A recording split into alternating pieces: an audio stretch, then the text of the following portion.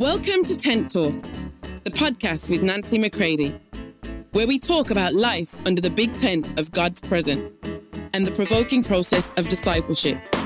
Here we go.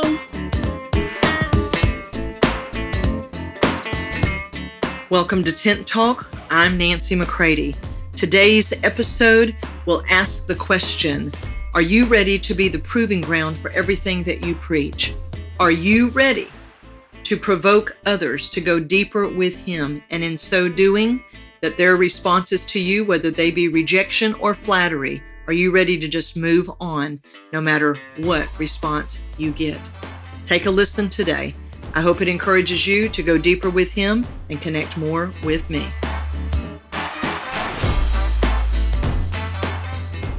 Hey everybody, great to be together again today on Tent Talk. Are you the proving ground for everything that you preach? Now, you may not be a preacher, you may not consider yourself to be a public speaker, but your whole life is speaking something. So this definition of proving ground I want to share with you today. This is a very, very powerful truth. You know, Jesus was the proving ground for everything that He preached. He did not preach in a vacuum. He did not say things and then just walk off and go home and nothing ever happened because of it. Literally, the truth that Jesus spoke was proven upon Himself. So let me give you this definition of proving ground. Proving ground means an environment that serves to demonstrate whether something really works or is really true. Now, in John 8, roughly verses 36, 37 on to the finish of that chapter in verse 59 is a very, very stout, clear example of what I'm talking about. Jesus is speaking to Pharisees. He's speaking to people who have been listening to Him, who have been checking Him out. And He is speaking very strong truth. Now, listen to me. We are in a day and a time when we must embrace truth as the cure to the chaos that's going on. But we must also know that when we speak truth, it can incite others. Not everyone will fall at our feet and think the truth that we share is so phenomenal. It may be the very truth that has set you free, but it might incite others as the very proof of what you're sharing. So this is something to be thought of as you are maturing, maybe in your assignment. So let's look first at this context of how it was for Jesus, because if we're really going to be His disciples, if we're really going to live like Him, we need to really learn in the stark reality of what He lived through as He followed the Father, as He was a full representation of the Father to the very ones that He was sent to.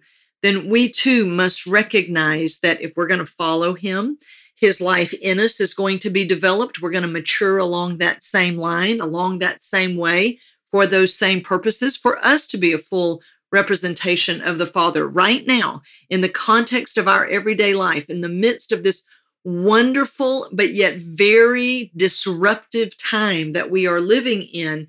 We must really look at this and let it really prepare us. So let's look at what Jesus was living through as He spoke truth to people. Now, remember, this is in somewhat the context of John 8:32, where it says that, the truth will set you free. When you know the truth will set you free, and it will set you free from every fantasy, everything that you may have thought things were going to look like if you were really anointed and moving in your destiny.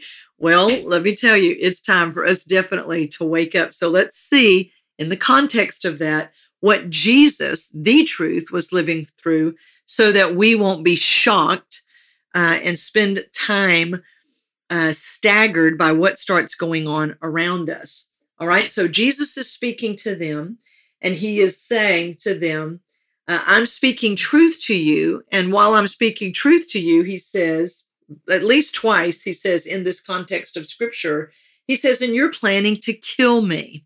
All right. Do you understand that when you begin to live like Jesus, walk like Jesus, speak like Jesus, all right, do you understand that others could be planning to come against you? All right. Now, this is for those who are ready to mature. All right. So he says, I tell you the things which I have seen and learned at my Father's side, and your actions also reflect what you have heard and learned from your Father. This is what he says to them in John 8, verse 38.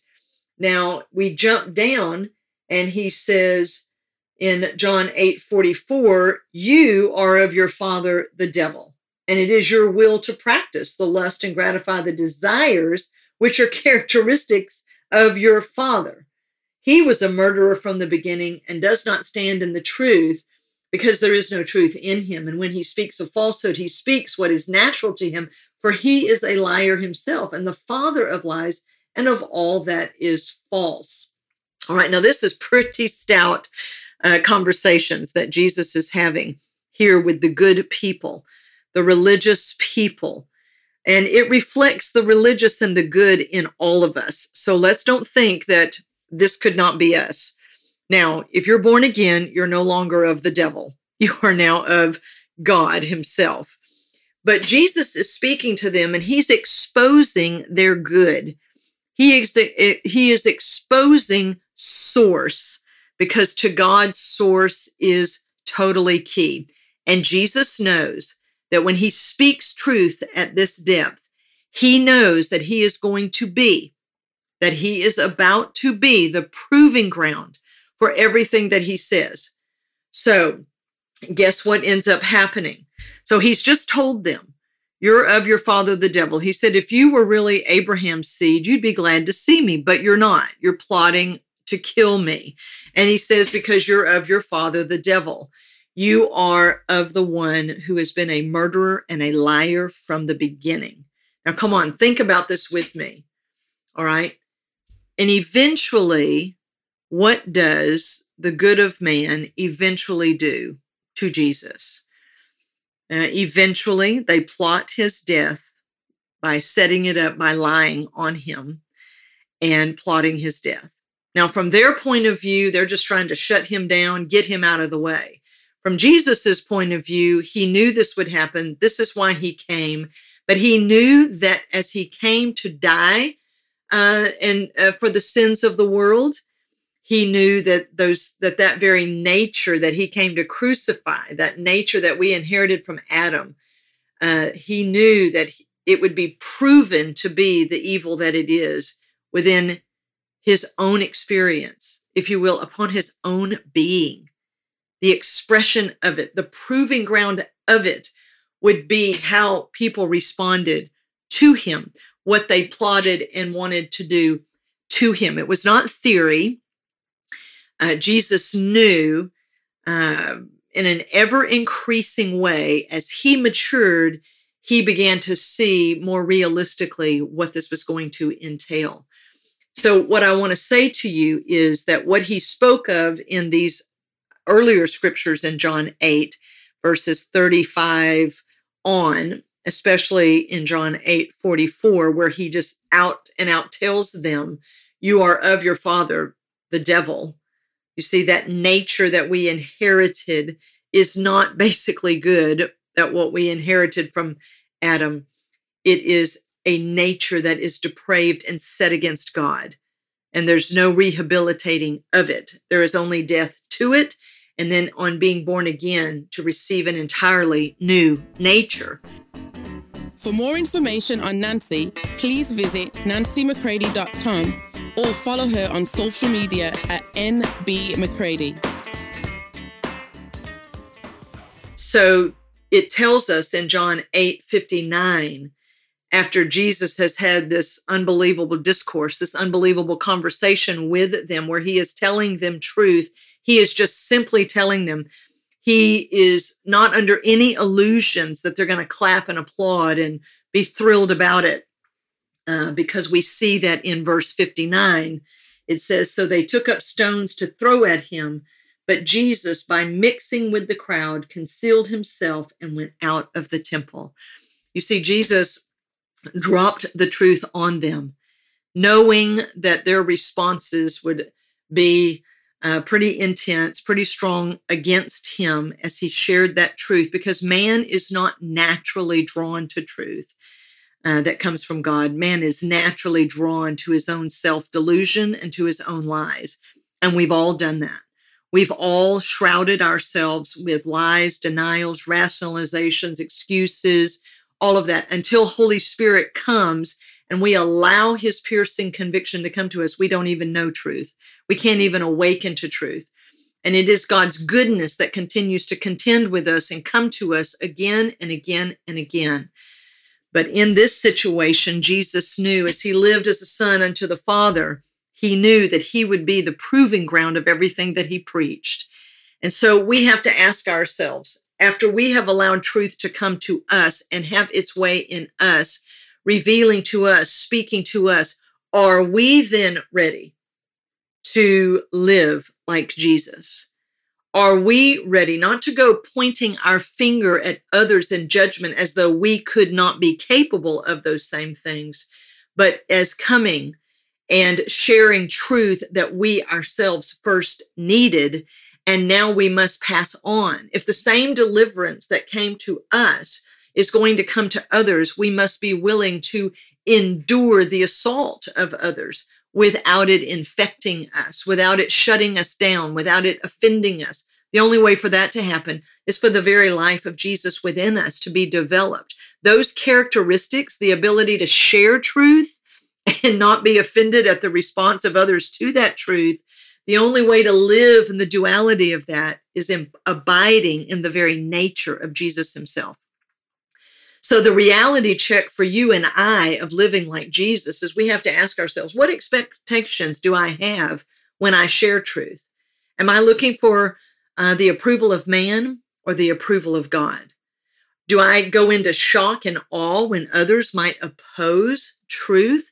See, look at not just your private world, but look at what is happening even out in the world today.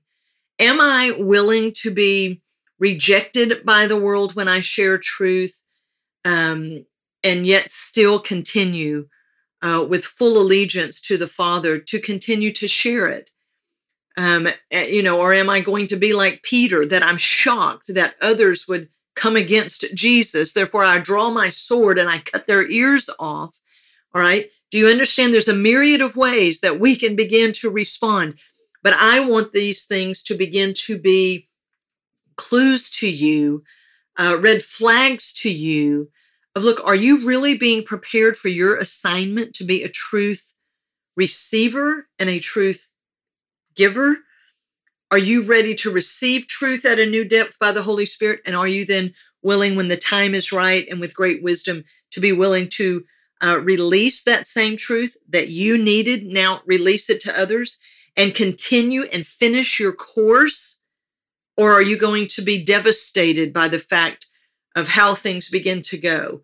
If someone else picks up a stone and wants to throw it at you, are you able to just, I'm just going to move along and continue on?